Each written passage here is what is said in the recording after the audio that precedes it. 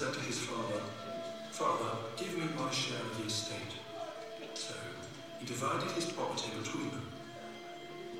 Not long after that, the younger son got together all he had, set off for a distant country, and there squandered his wealth in wild living.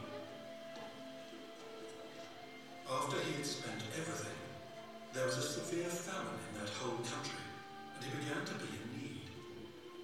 So he went and hired himself out to a citizen of that country, who sent him to his fields to feed pigs. He longed to fill his stomach with the pods that the pigs were eating, but no one gave him anything. When he came to his senses, he said, "How many of my father's hired servants have food to spare, and here I am starving to death? I will set out and go back to my father and say to him, 'Father, I have sinned against heaven and against you. I am no longer worthy to be called your son. Make me like one of your hired servants.' So he got up and went to his father. But while he was still a long way off, his father saw him and was filled with compassion for him. He ran to his son, threw his arms around him and kissed him. The son said to him, 'Father, I have sinned against heaven and against you. I am no longer worthy to be called your son.' But the father said to his servants, 'Quick, bring the best robe and put it on him. Put a ring on his finger and sandals on his feet. Bring the fattened calf and kill it. Let's have a feast and celebrate. For this son of mine was dead and is alive again. He was lost and is found.' So they began to celebrate. Meanwhile, the older son was in the field. When he came near the house, he heard music and dancing. So he called one of the servants and asked him what was going on. 'Your brother has come,' he replied. 'And your father has killed the fattened calf because he has him back safe and sound.' The older brother became angry and refused to go in. So his father went out and pleaded with him. But he answered his father, 'Look, all these years I've been slaving for you and never disobeyed your orders. Yet you never gave me even a young goat so I could celebrate with my friends. But when this son of yours, who has squandered your property with prostitutes, comes home, you kill a fattened calf for him.' 'My son,' the father said, 'you are always with me, and everything I have is yours. But we had to celebrate and be glad, because this brother of yours was dead and is alive again. He was lost and is found.'" Good morning. What a pleasure to be with you all in this room or whatever room you are in. It's a great joy to be continuing on in our series on belonging. And today we have the great joy of looking at a very special topic, and that is belonging to the Father. First of all, I'd like to invite you to travel back in time with me to the dinosaur days, but if you're seeing a T-Rex, that is too far back. I mean the dinosaur days before smartphones and inbuilt car infotainment systems. I'm talking about the early days of vehicle sat-nav. Do you remember those? Those plug-in portable TomTom or Garmin? I had a Garmin. Maybe you still have one and you love it, but I do not miss mine at all. It was always falling off its mount or just randomly cutting out, just shutting down when I most needed it. at that approach to some impossible city centre interchange, or when I'm in some dodgy neighbourhood and I just want to get out, but I don't know how to. But there was one thing that I did grow strangely fond of in my old sat-nav, and that was the cool, calm lady's voice that would routinely tell me that she was recalculating,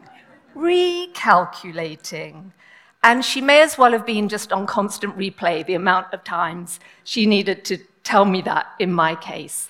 And was she slightly sneering at me for having to say it quite so frequently? Quite possibly.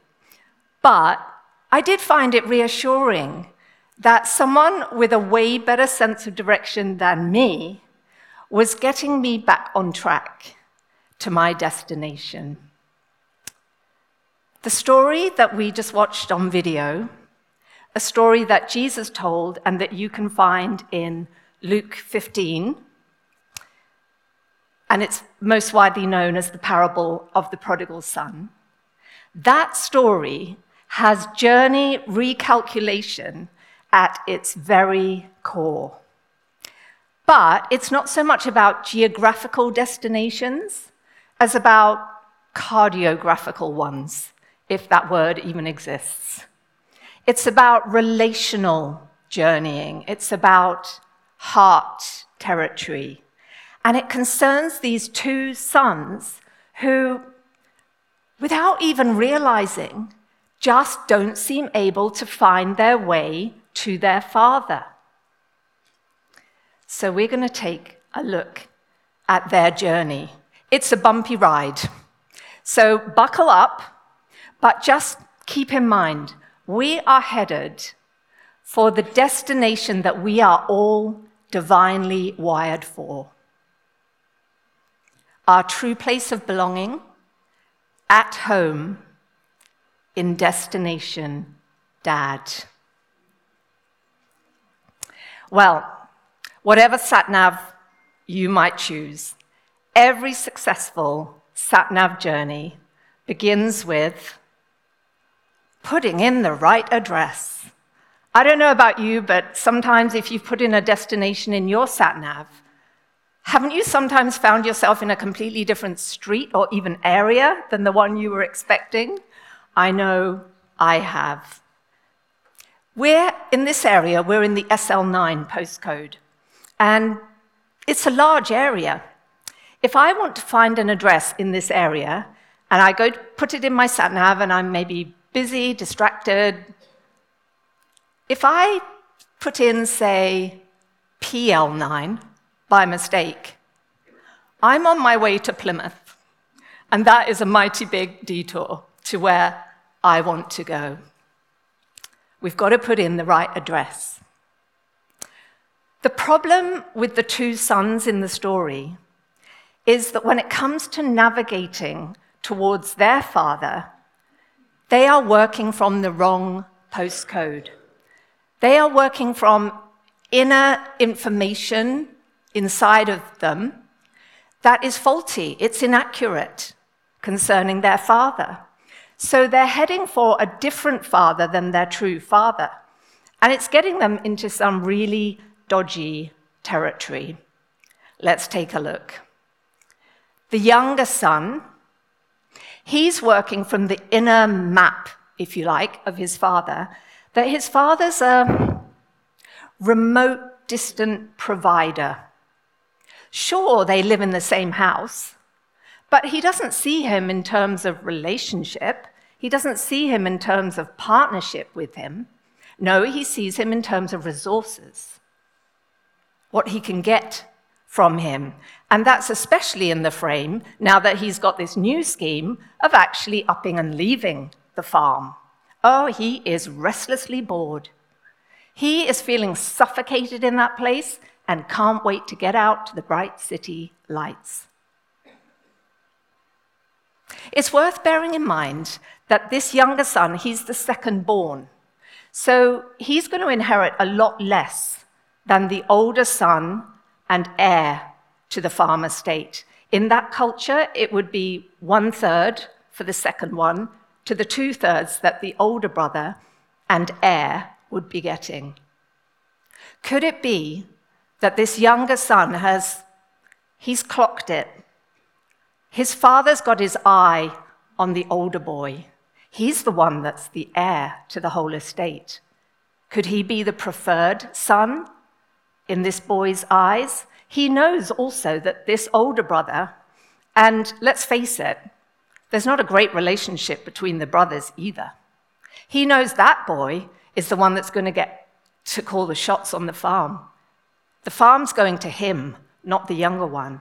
So the younger boy is already thinking, no way I'm going to be under the management of that son. I'm out of here. I'm going to make my own mark in the world. Well, it's one thing to see your father as a means to an end. It's quite another to wish him the end. And to the listening crowd, gasping in horror, that's exactly what they would have heard when Jesus told the story, because when the young son is asking for his inheritance early,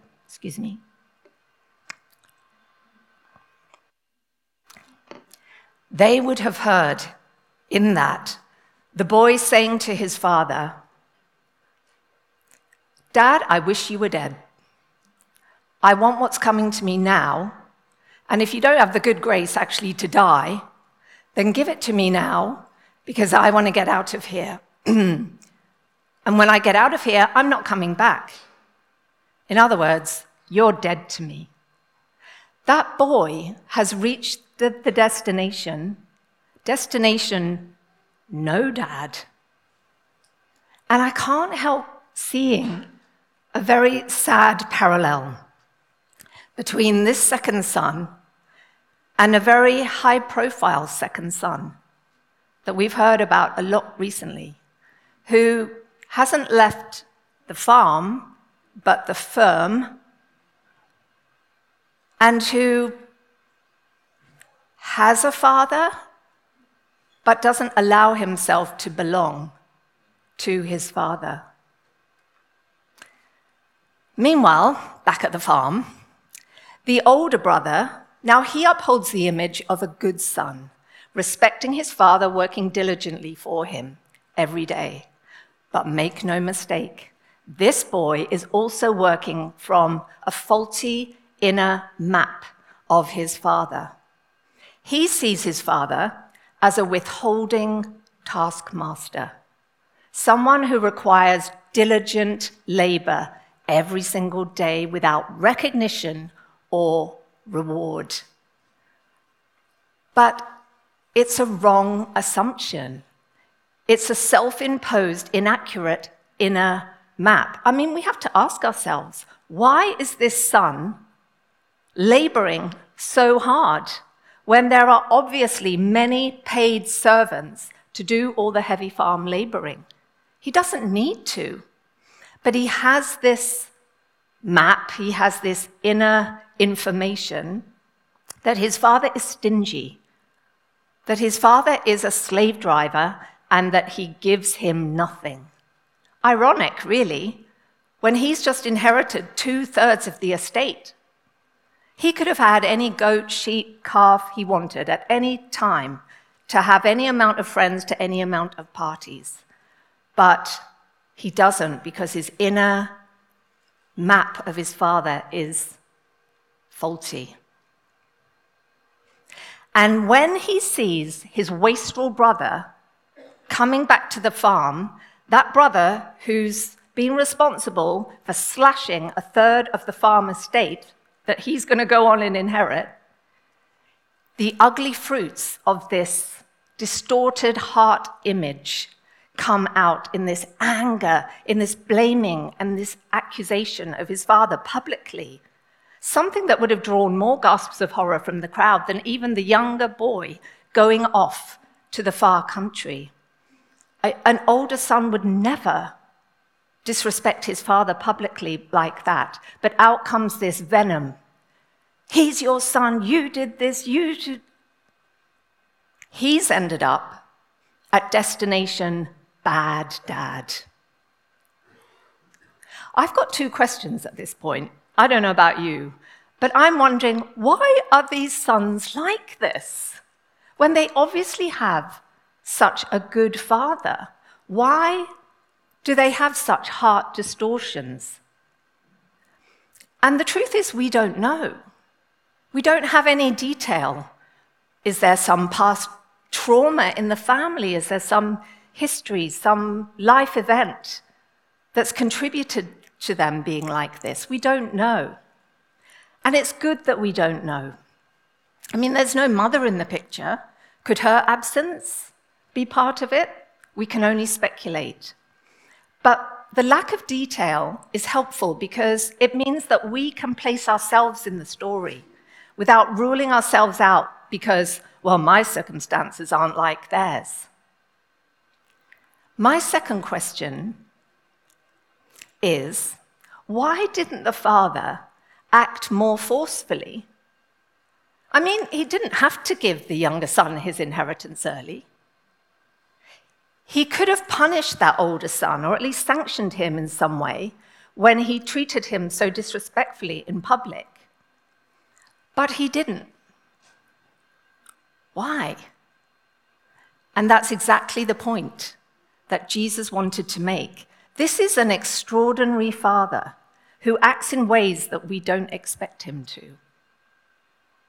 This father would rather have his own heart broken, which it was, and his own reputation publicly and privately trashed, which it was, than to force either of his sons to receive him as their father, to belong to him. He doesn't want to force belonging. He wants them to choose for themselves. And he would rather wait for that day when they come back, wait with hope, wait with faith, wait with expectation and open arms, for the day when they come back and they finally see he was our destination dad all along, but we just didn't know it. Destination dad. I want to level with you personally. I know what it is to be that restlessly bored kid, suffocating and feeling like I just want to get off the farm, or the God, religion, doing church circuit. I know what that feels like. I know what it is to be the lethargic, numbed out, checked out, what's the point child who I don't even know if what I do is needed. And the other kids, they do it way more diligently and obediently than I do. I know what that feels like. But I also know what it feels like to be that kind of duty laborer, to just keep going, to go through the motions. Dull Bible reading, dreary quiet times, reluctantly turning up for church meetings. I know what that is. Not all the time. Probably not nearly as often as I used to, but I still drift there sometimes. Does that shock you? Or might you be willing to admit that you go there sometimes too? That you might be there right now, numbed out, checked out, bored, asking what's the point? I know what that feels like. But there's something different for me now. Those kind of feelings, I don't feel condemned by them anymore. I don't see them as proof that my heart's grown cold for Jesus or that I'm just not a very good Christian. I don't feel that anymore. Instead, I see them as signs. I see them as symptoms that somewhere along the line, my coordinates concerning God the Father somewhere they've gone off.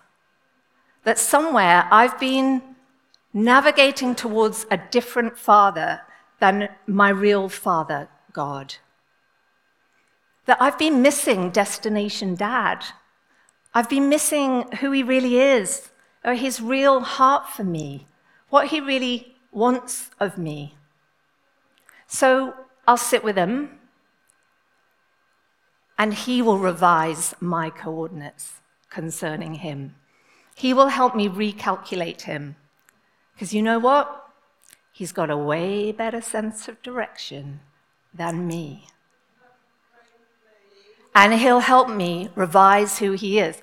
He'll help me see, hey, that version of me that you've been navigating towards, that exacting taskmaster, scolding judge, that dull, disinterested, disappointed dad, hey, that's not me. That is not me. That might be an overhang of your earthly father.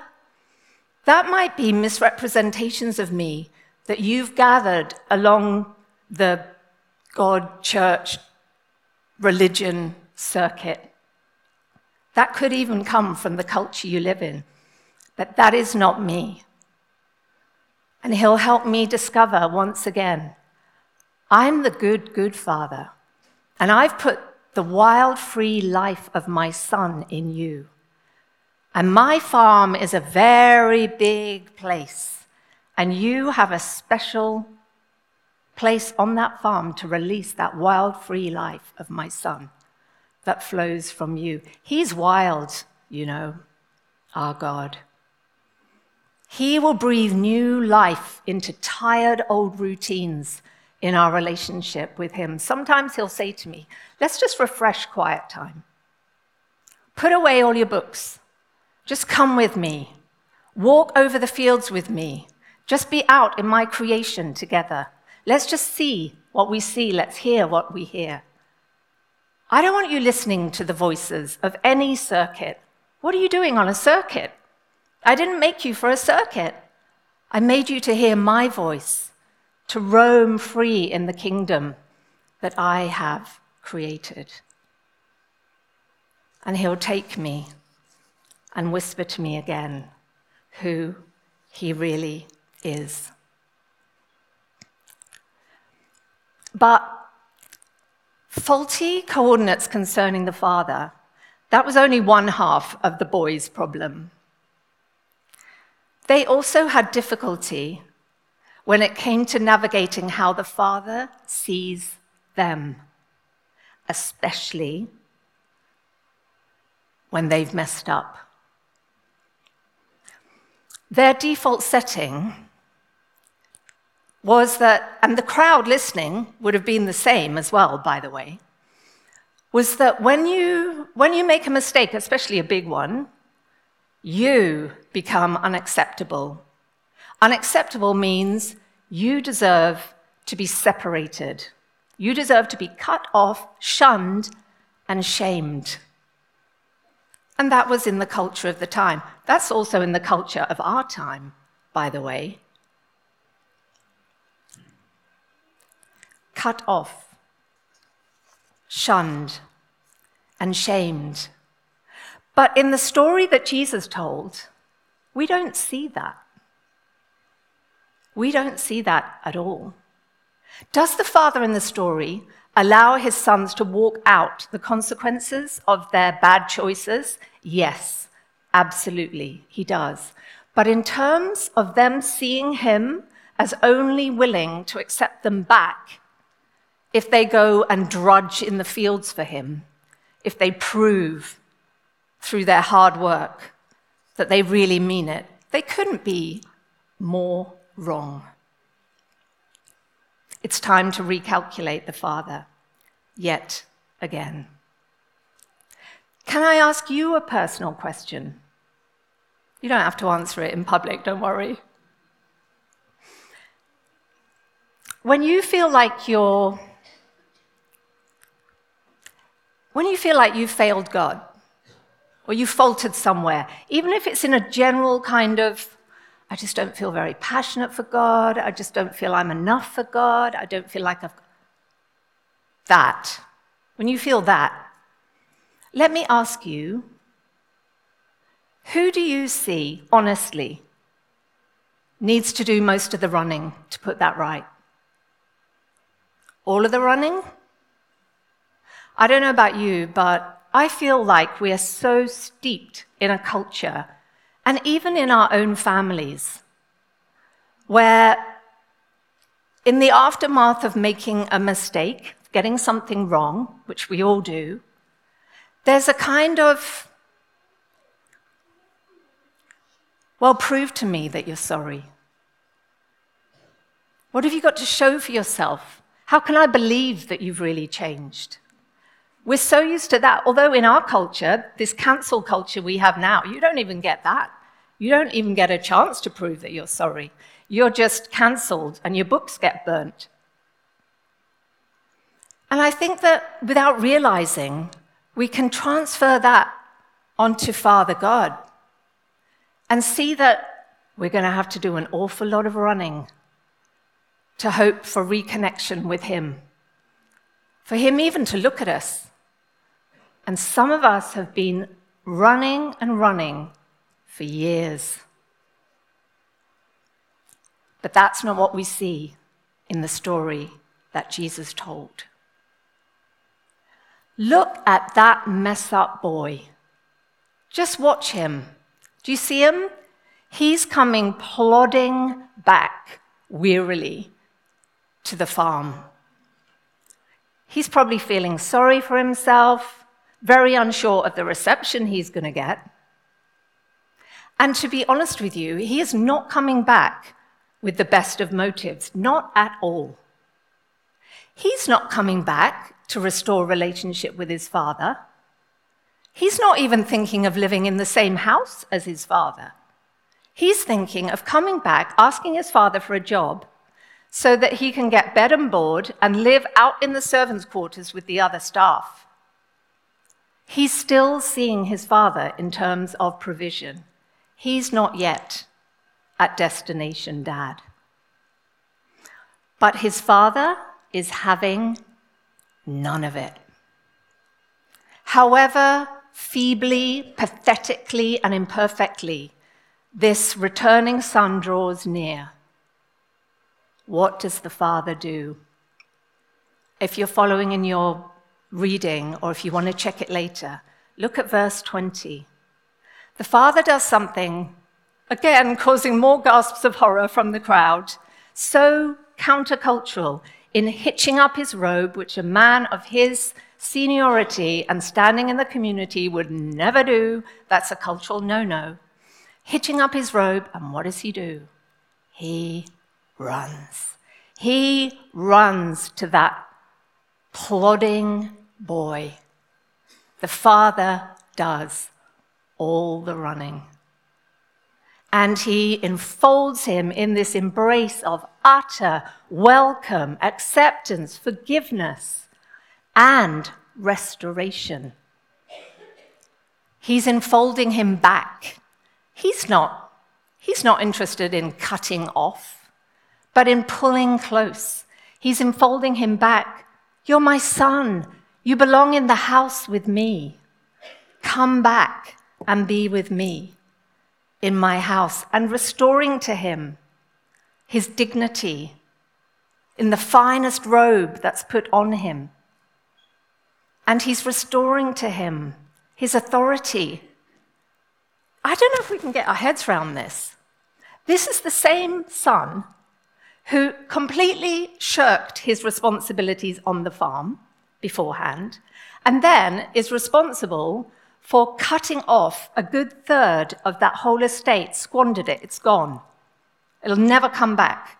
That same son who's been responsible for wrecking a lot of the farm, he's now being given the father's permission to transact business for him on that very farm. I mean, what kind of father is this? He's an amazing, extraordinary father, full restoration. Wow.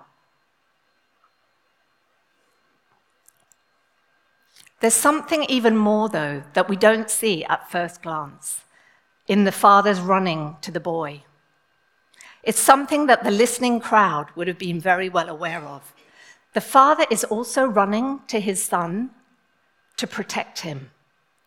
Protect him from what? From the locals.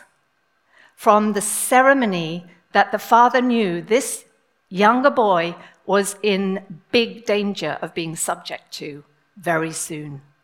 Ceremony, what ceremony? It's the kezazah. What is kezazah? Apart from a really, really cool word to say. Kezazah. This was a local custom when a wayward son went to another country and squandered the family inheritance among the Gentiles. If he dared to come back, the men of the community would gather together, they would come out to the returning offender with a big clay pot and smash it on the ground in front of him. The broken pieces signifying you are cut off from this community, you are cut off from your family, you are not welcome here, you are shunned. The father knew that was coming. The son would have known that too. But the father, in going and enfolding him in his embrace, in full restoration, forgiveness, I accept him back. He's mine. He's going to come and live with me in my house. He's going to have full authority to transact business for me. All the voices of the accusers were completely silenced, and they even got invited to the feast. What father is this? What could change for us if we could still see him as that same running, restoring father? Not just the day that we first came into his family, yes, that day, of course, but those days when we feel that we so imperfectly draw near, and we still have such a long way to go. We're still a long way off to where we think the Father wants us to be. What would happen if when we go into our quiet times, into our worship times, if we could, as we plod in, imperfectly drawing near, we could see the Father rejoicing and honoring our humility that we didn't stay away from him. We didn't try and fix it ourselves, and we didn't try and go and drudge for him in the fields, but instead we allowed ourselves to plod imperfectly near, to draw near as best we knew how, so that he could perfectly, swiftly, spectacularly come running near to us. Not all drawing near is equal. And guess whose drawing near is better than ours? The Father loves to come drawing near, running up to us by his Spirit, reminding us that robe of dignity, the utter perfection of my son Jesus, that never left your shoulders, that's always been on you, that's how I perpetually see you. Those sandals of sonship, they've never come off your feet. You'll always be my son, you'll always be my daughter. And that ring of authority, never rescinded. I give you full permission to transact business for me in my kingdom, wherever you go. And I will help you fend off every voice of the accuser that tells you you're not good enough, you don't have anything to offer God, you shouldn't this and you haven't that. I will help you beat them all off. Because we don't get the pot of shame smashed on the ground in front of us. Do you know what we get? We get the checkered flag of his welcome that says, son, daughter, you're here again. You're at Destination Dad. Woohoo! Because you know what the turning point is in this story, the real turning point?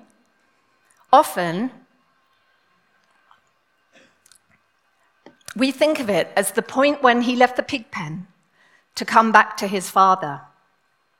But the real turning point in this story is when the son received the father's embrace, when he allowed himself to be fathered by his father, when he allowed himself to belong to his father, to receive him gladly, willingly.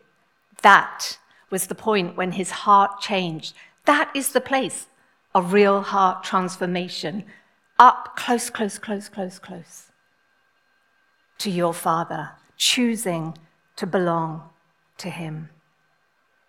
That is when he reached destination dad. And today, we need to recalculate the father.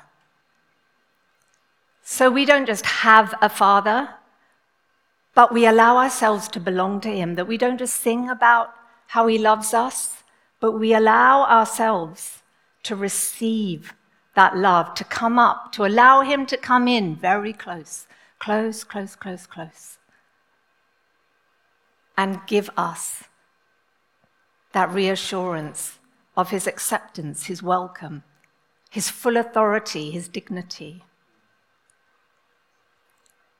Why not let this be the day, today, when you say, maybe it's for the very first time because you're not even sure that you're in the Father's family, or maybe it's with a fresh sense of understanding, that let this be the day where you say, where I say, Abba, Daddy, Papa, Father, I belong to you. I willingly choose you. Let this be that day. And then give praise to this extraordinary running Father. Amen. Amen.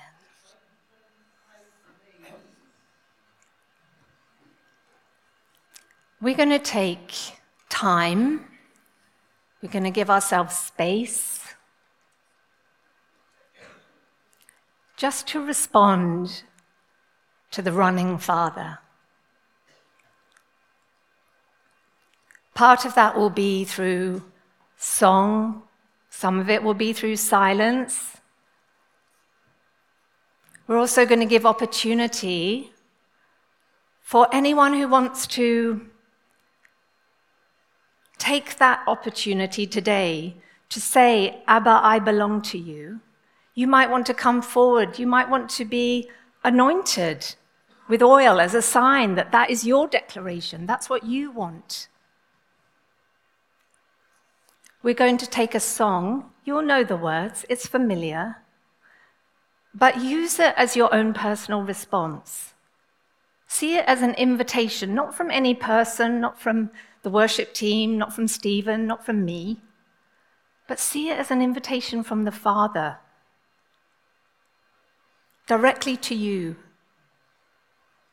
Do you know what the invitation is?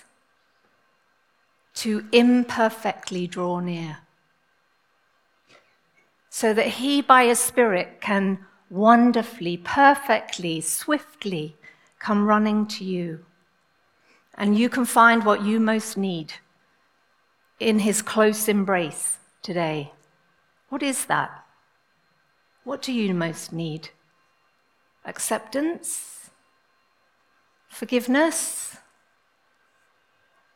Safety from the accusing voices? Is it permission just to rest from the drudge? Sons in the room, sons, do you need to hear him say to you, son, I'm really proud of you. I'm proud of you. Do you need to hear him say that he trusts you? He trusts you with his authority. He trusts you with kingdom business. Or do you need to hear that he has celebration in his heart concerning you. Not a scowl, not a frown, not a disappointed look. He's in celebration. The checkered flag is out for you. It's right there, whatever you need, in the close presence of your good, good Father.